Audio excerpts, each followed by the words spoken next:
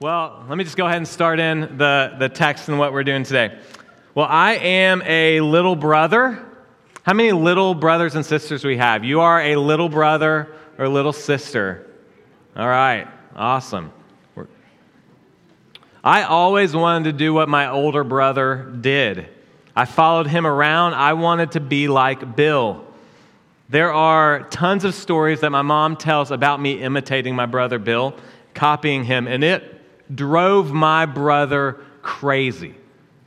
My mom would be in a store and ask me if I wanted a candy bar. I've shared this story before, so bear with me if you've heard this.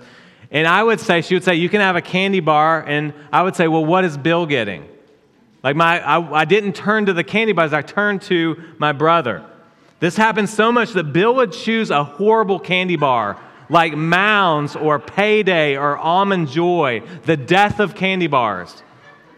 And he would tell me I could kindly go check mine out first at the scanner.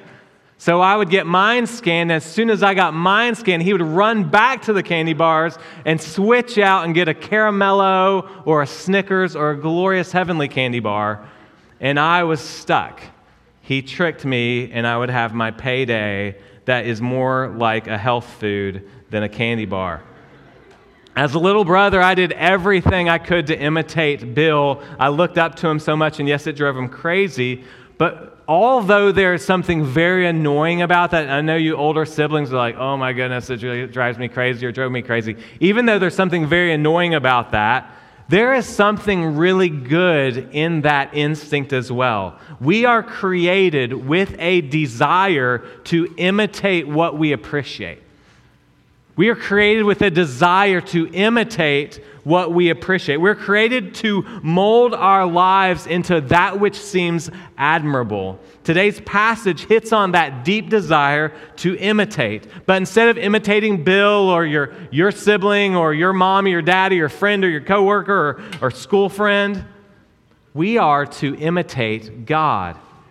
We actually are called to imitate God. We as a church, we as believers are called to imitate God. Look at Ephesians chapter 5, starting at verse 1. And I'm going to read verses 1 and 2 to start.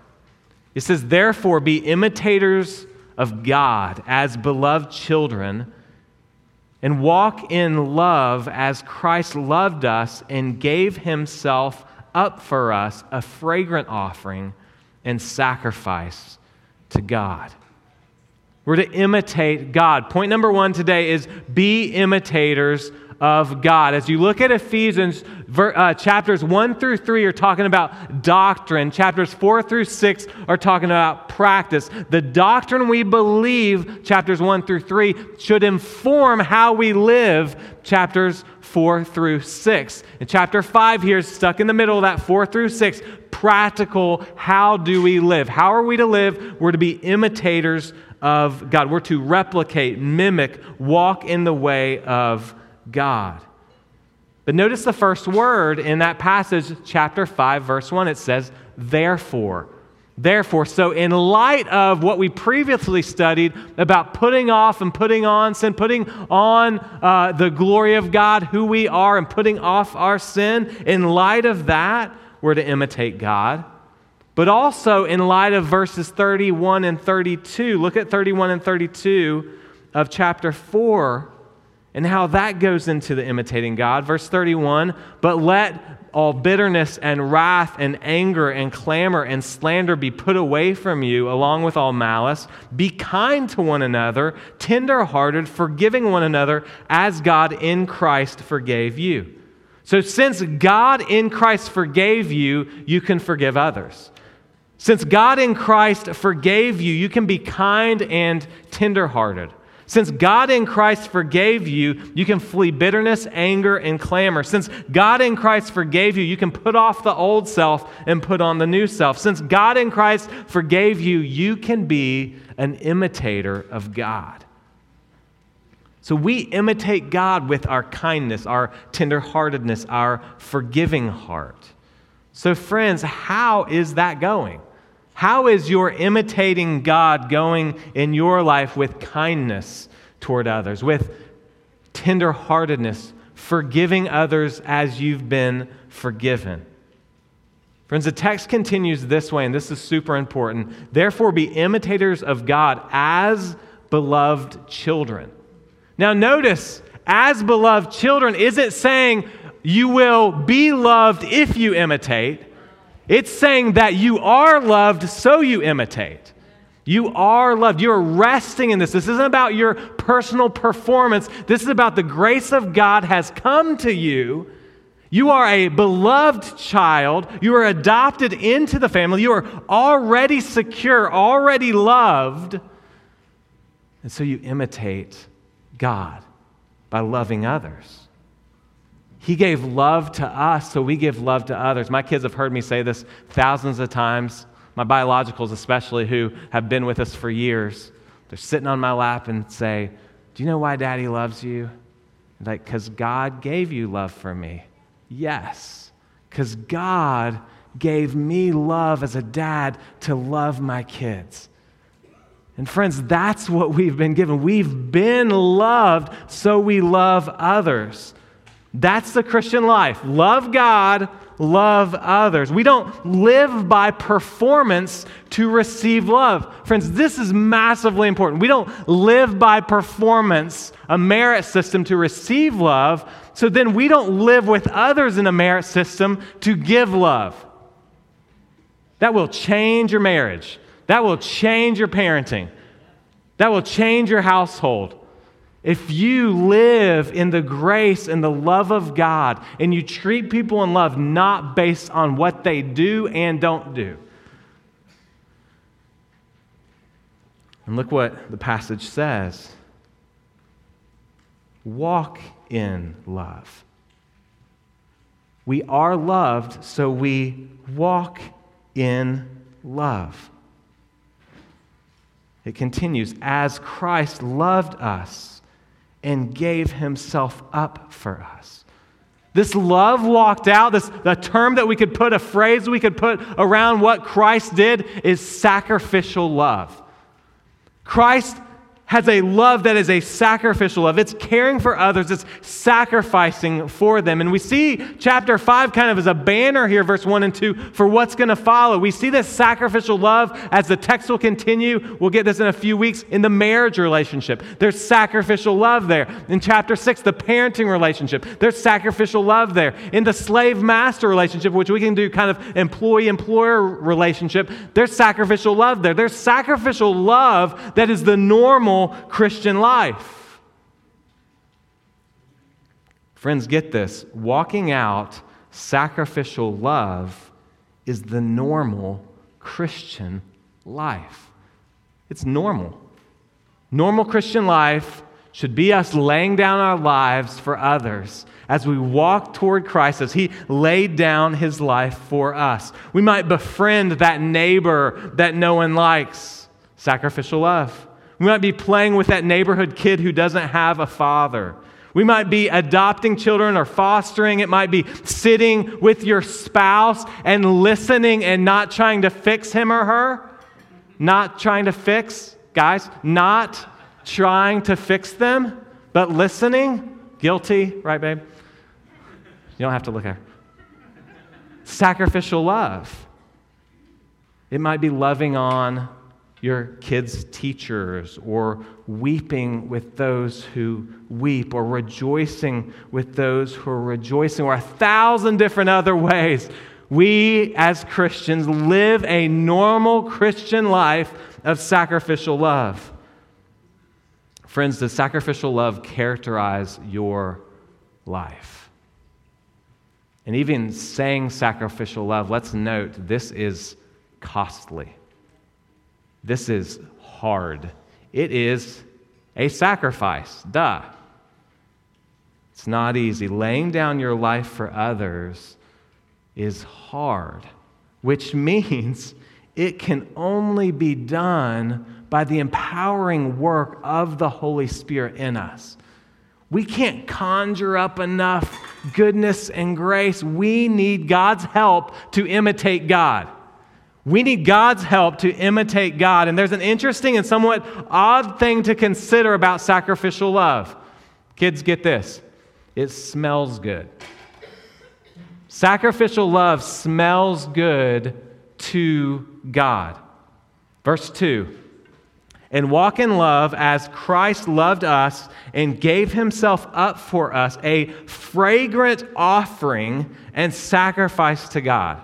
In the Old Testament, offerings would be made of grain or incense or animals, and the smoke would be offered up, and it would please the Lord, texts say, like Leviticus 1:9, the priest shall burn all the offering on the altar as a burnt offering, a food offering, with a, quote, pleasing aroma to the Lord. The smell of sacrificial love pleases God. These are the aromas. They're the acts of worshiping God. Sacrificial love is the normal Christian life. And friends, for years, as just a church family, just to commend what I see, what our elders see in this church, and the joy of being an elder at this church, of the way you sacrifice for others. I was thinking this week about last week, Keith Kay was here. Keith hasn't been with us in months because Keith has a significant liver problem, and he needs a liver replacement.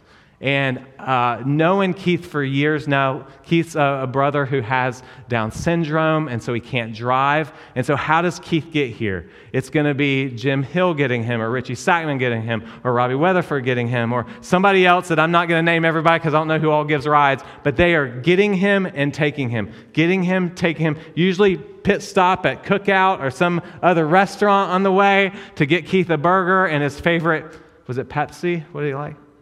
Coke, sorry, messed up. Coke, and would always help him and lay down their life for him. Friends, that's sacrificial love.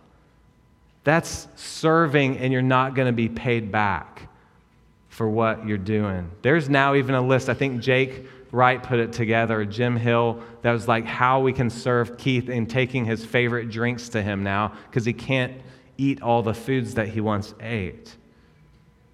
Last week, folks gathered around Keith right here and just prayed over him. Last week after the service, Keith came to me and we started talking about eternity. He's a believer. He's ready to meet Jesus, but he realizes that day is coming far sooner now. And he knows that. And we were talking in depth, boldly looking at that. Friends, you have modeled sacrificial love in how you've loved this brother in Christ. And there's story after story about how you've loved and modeled that with Keith, and tons of stories of other people in this room that you have honored Christ with sacrificial love. And friends, guess what that is? That is imitating God.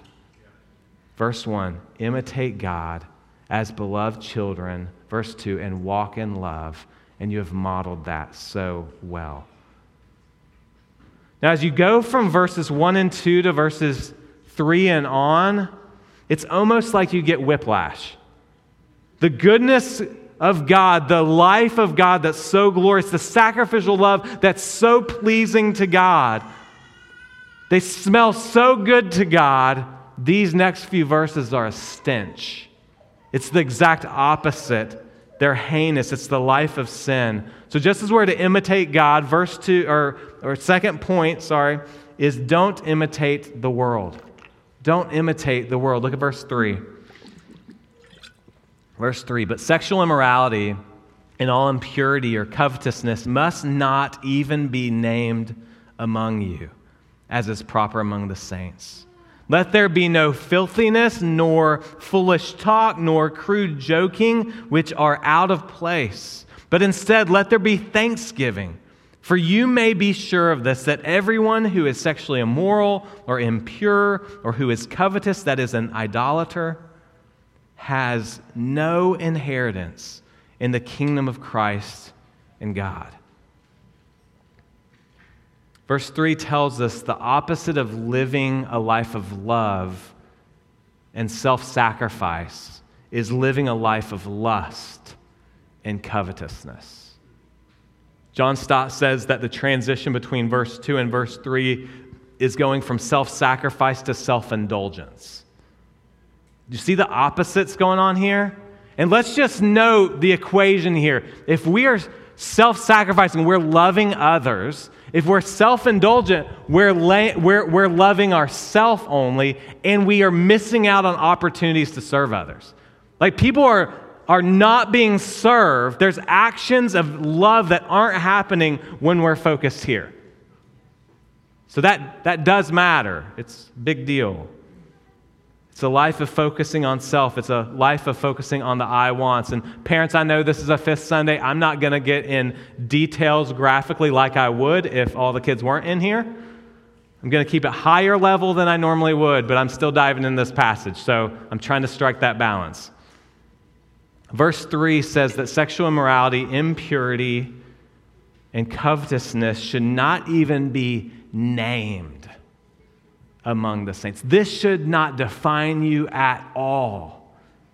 Pornography, flirtatiousness, perverseness should be far from us. And friends, it has been lamentable over even this past week as news headlines came out about sexual sin within churches in our land. Among Christians or proclaiming Christians, those who claim to have a wonderful high view of Scripture, a wonderful high view of God's mission in the world, and disregarding passages like this. It is heinous, and it happens all the time, friends. And we must repent. Lord, we repent. It shouldn't even be named. We don't even toy around. We don't get to the line. We don't tiptoe up to this. We flee this. And friends, the vulgarity of our culture tries to balance like an expressive individualism where people can do whatever they want with their bodies and then at the same time put an end to grotesque abuses. But friends, those go together. Like, you can't claim pornography is fine and sex trafficking isn't. Those go together. Sex trafficking is the logical downstream of porn. Sex trafficking or porn leads to child sexual abuse. It leads to objectification of women. There's downstream sins from things that people don't think are big deals in our culture. And it happens in the church, friends. And Paul's talking to believers. Paul's talking to people who are within the church of Ephesus and saying, this shouldn't even be named among you. And he's bringing it up for a reason. They live in Ephesus. That's where the Greek god Artemis is. That's where the fertility god Artemis was worshipped. You can just imagine the practices there. And it was being adopted by those who claim the name of Christ. It is the opposite of a pleasing aroma to God. It is the opposite of a sacrificial life of love. And friends, if it should not be even named among us, it should not be named as part of our regular viewing habits, or reading habits, or clicking habits, or scrolling habits. Scripture says we're to flee sexual immorality. Because though our culture tells us that our sexuality defines us, Scripture says no. If you're a Christian, Christ defines you.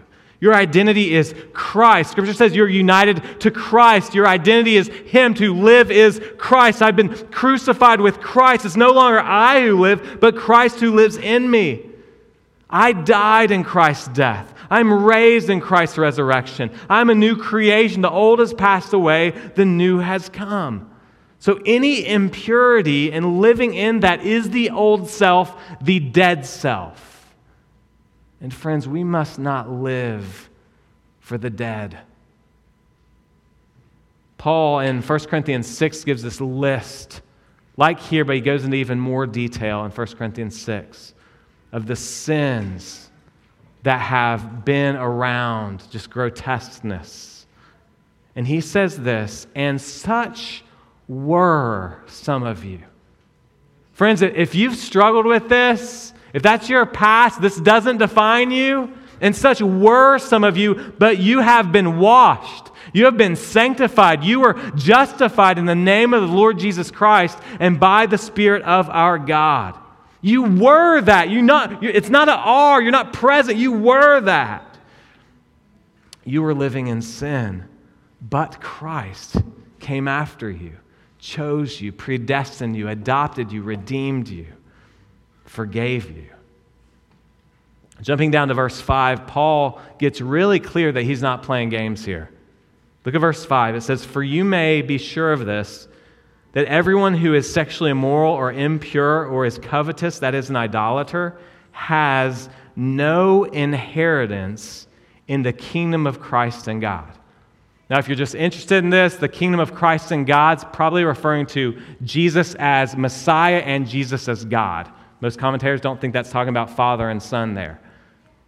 But what he says is there's no inheritance in the kingdom if this is who you are, if this is what you practice. Paul is not tolerating or celebrating heterosexual or homosexual lust. No inheritance. Paul is not adopting a you do you, love is love mantra, trying to act like sex outside the biblical definition of marriage is somehow okay or compatible. Scripture is ultra clear, crystal clear about sexual immorality, fornication, lust, and impurity. And if we think it's not, we have an issue here. This is not who you are if you're in Christ. And to go down that road is to pursue the path of destruction, Paul says. We must note, though, that this is not just sexual sin. If you're like, no, I don't struggle with that, pass, I'm good. Paul's very concerned about believers who are covetous. Sure, covetousness does link to sexual sin clearly here, but friends, our coveting is probably more serious than we may think, we may ponder. We live in a culture of coveting, among a people of coveting. Like I just think about Isaiah's words when he's like repenting of his own sin. He talks about the unclean lips, unclean people. We live in this culture of coveting, of wanting more all the time. I mean, it's just normal. The average American sees 4,000 to 10,000 advertisements every day. Those advertisements are not saying, your life is great, don't worry about anything. You don't need to purchase a thing. Be content. Like I've never seen that in an advertisement. Be content. There's always a desire for more. Always a desire for the newer, the nicer, the better, the faster that will be in a landfill in 5 to 10 years. And we can go with the mantra, I want it now. Anybody seen the old Charlie and the Chocolate Factory movie, like the really scary one from the 70s or 80s? I hate that movie. My elementary school librarian showed us that movie every year in elementary school, and it freaked me out. That guy with the glasses that like stares a hole through your soul, it scared me. There was a girl named Violet who actually turns violet because she eats gum that she shouldn't. Anyway, her mantra throughout the movie is, I want it now. I can even hear it right now in my head. I want it now. That's our culture. That's covetousness. And friends, when things consume us, we're consumers. We end up being consumed by the things. So if you look at the news, we're consumers. We're consumers. You read Consumer Report. You're a consumer, but here's what happens. You become consumed. You become the one that's swallowed up with envy or greed or unfulfilled desires for more. And Paul calls it what it is. It is idolatry. If we are always looking at the next purchase, the next thing, we're not going to be content till we have that, and that will make us happy. This thing will make us happy. That vacation, that object. Friends, we are being consumed. And Paul says that is the path to hell. That is the path to destruction. He's talking to a church and saying, some of you are living in this sin and you think you're a believer, but this is defining your life. You're going this path and you're going to end up the path of destruction. Friends, verse 5 says, no inheritance in the kingdom of Christ and God for those who are covetous, sexually immoral, impure. What does it profit a man if he gains the whole world and forfeits his soul? Verse 4, though, shows that sexual immorality, impurity, and covetousness don't just stay in our heart. They don't just stay here. They're there, but they overflow into our words, into how we speak. Jesus said, out of the overflow of your heart, your mouth speaks. Verse 4 says, let there be no filthiness, nor foolish talk, nor crude joking, which are out of place, but instead, let there be thanksgiving. Friends, let these words about words sink in. Our mouth matters. Our words matter. They will either bring honor to God, be that pleasing aroma, or they'll be a nasty stench. Our words bring life or give death. Words that are filthy or foolish or crude joking. Let's look at those categories. Filthy words. These are words that you hear dirty word, like dirty, dark. The context is tied to lust, vulgarity, and impurity. And notice that instead of thanksgiving for God's good gift of sex and God's good boundaries of it within marriage, there's twisting, polluting, cheapening, distorting that happens. Those are the filthy words. Foolish words are speaking without thinking, without loving. We saw last week in Ephesians 4:29 that words can give grace to those who hear. You can build up people with your words. These are words that are foolish. They're the tearing down words. They're flippant words. They're careless words. They're forgetting that our words matter. In Matthew 12, Jesus says this, I tell you, on the day of judgment, people will give account for every careless word they speak. For by your words you will be justified, and by your words you will be condemned. Our words really matter. Jesus says that. And the third category is crude joking. This is perversion. And friends, I think humor is a gift from God. I think laughing is a wonderful gift of God. I think Jesus was hilarious, probably. I mean, you see at times when he's saying different things to the Pharisees, and you're like, oh, they don't get it. And you just kind of think he's kind of has a smile in his eyes. You're like, oh, okay, they didn't understand what was going on there. But when humor is twisted and used for perversion, it becomes crude joking.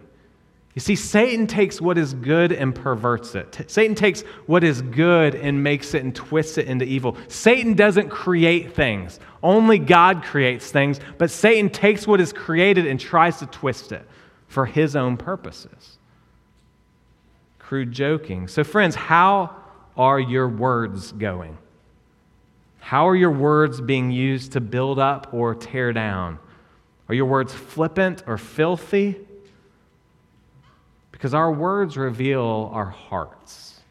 Our words reveal what's going on in here. Jesus connects the words of our mouth and the meditation of our hearts. For me, I remember before coming to Christ, going through high school, cussing a lot. Like it was the norm, playing baseball in the locker room, both perversion in the locker room as well as just normal words were evil words. It was normal to cuss. And I remember getting saved at 18 in my first college baseball game where I gave up a home run and giving the home run up and cussing into my glove. And I remember being instantly convicted that that's who I was. That's because that was one of the big deals for me because my mouth was so filthy. I was like, I need to use my mouth for godly ways. And being convicted when I did that, and then God, help me to run from this. This doesn't please you. Repenting, receiving forgiveness. But friends, our words shouldn't be flippant. Our words should be building up, not tearing down. So if we're just like, I can say this, I can say that, I would just say, you don't understand what Jesus says in his word about words. We must bring before our King all of our words. And this isn't about my opinion or your opinion. This is about what does the King say and what do we want to do to honor the Lord with our lives. And notice the opposite of the filthiness, foolishness, or crude joking. Thanksgiving. Isn't that kind of like take you by surprise? Like it's not like the first thing I would think how Paul would end that. Instead of filthiness, flippant words, crude joking, be thankful. But friends,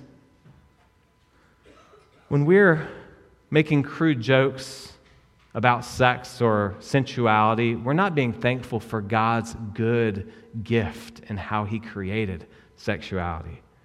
When we're cussing out the driver or our neighbor, we're not thanking God for them being an image bearer. When we're using foolish, passive-aggressive sarcasm, we're not thankful for that person on the other end of the conversation and laying down our lives self-sacrificially for them. Friends, are our words full of thanksgiving? And let me just say, let me break the awkwardness. I think most of us could say, sort of. As I've worked on this message this week, I've had to repent of foolish words, especially sarcasm, several times. I've made digs that my kids treated my wife unkindly this week and had to repent of my words to her. Harshness, complaining, exasperating, and anger. I've had to go to her and repent. So let me just say, there's probably a spectrum of failure in this room with our words. Let's just be honest. But let's be honest that the Scripture says, but God, being rich in mercy because of the great love with which he loved us, even when we're dead and living in the deadness of our trespasses, he makes us alive. He made us alive with Christ, and he seated us positionally with Christ, so we don't have to live this way. We don't have to live this way, and we can fully repent to other people, fully repent to God when we use our words to tear down. When we're foolish, crude, perverse, we run to the cross. Friends, Jesus paid for all of our words, so our mouth can change. Our words can build up rather than tear down. They can encourage rather than demean. Our words can be full of thanksgiving rather than division, because our words matter. Verses 6 and 7 speak more of words. There's deceptive, empty words. Look at 6 and 7. In 6 and 7, we see Paul's encouragement to not imitate the world, and that he says, let no one deceive you with empty words. For because of these things, the wrath of God comes upon the sons of disobedience. Therefore, do not associate with them. Deceptive, empty words that are probably going on here, as I mentioned earlier, the culture of Ephesus was this worship to the Greek goddess Artemis, and the sensuality was rampant in that culture. So what are the empty words? What are the deceptive words? They're probably just imagining, we don't fully know what those are, but imagining people in that culture saying, man, you're making way too big a deal about this sexual ethic. You're making way too big. You're going to be on the wrong side of history, and you're sexually repressed, and you're like throwing out all these kind of things that smell a lot like our current culture. But what we say is, no, we're no longer slaves to sin. We've been crucified with Christ. It's no longer I who live, but Christ who lives in me. And the life I live by faith in the Son of God, who loved me and gave himself for me. And friends, let's get the equation one more time. If we're living self-sacrificial lives, we're loving other people. There are people at the other end of that who are loved and cared for. If we're living self-indulgent lives, we are missing out on caring for others that God wants us to care for. And we are thinking about ourselves, and we are growing internal, and we are withering. But friends, God calls us to more. He calls us to lay down our lives and love others and show His kingdom goodness to others. So how we're going to end today, Christopher's going to come up and we're going to sing a song that's just a prayer. It's called "Oh Great God." We've sung it before. That just says, God, take my life. I need you. I want you to rule and reign in my life. Friends, our lives should imitate Christ. Our lives should imitate God. Our life will either imitate God, laying down our lives for others and thus please God, be that fragrant aroma, or our lives will focus on us, curve in on ourselves, and we'll be rebelling against God. Another way to say this is either our life will be about us or our life will be about God. For some of us, today is the day that God's going to awaken you, that you are all about you, and it's miserable. And God's calling you to look outside of yourself because you need help. You need a Savior. You need someone else to rule your life because you ruling your life has been miserable. Friends, Jesus offers that. He offers His substitutionary sacrifice on the cross. He offers you His good standing if you will turn from your sin and turn to Him and live for Him. So friends, let's stand together. For those who don't know Christ, we would love to talk to you later. Just come to me or maybe whoever brought you. And for the rest of us, let's just pray this prayer. If you can't sing it, just look at the words and read them, but let's just have a time to pray through this idea of imitating God.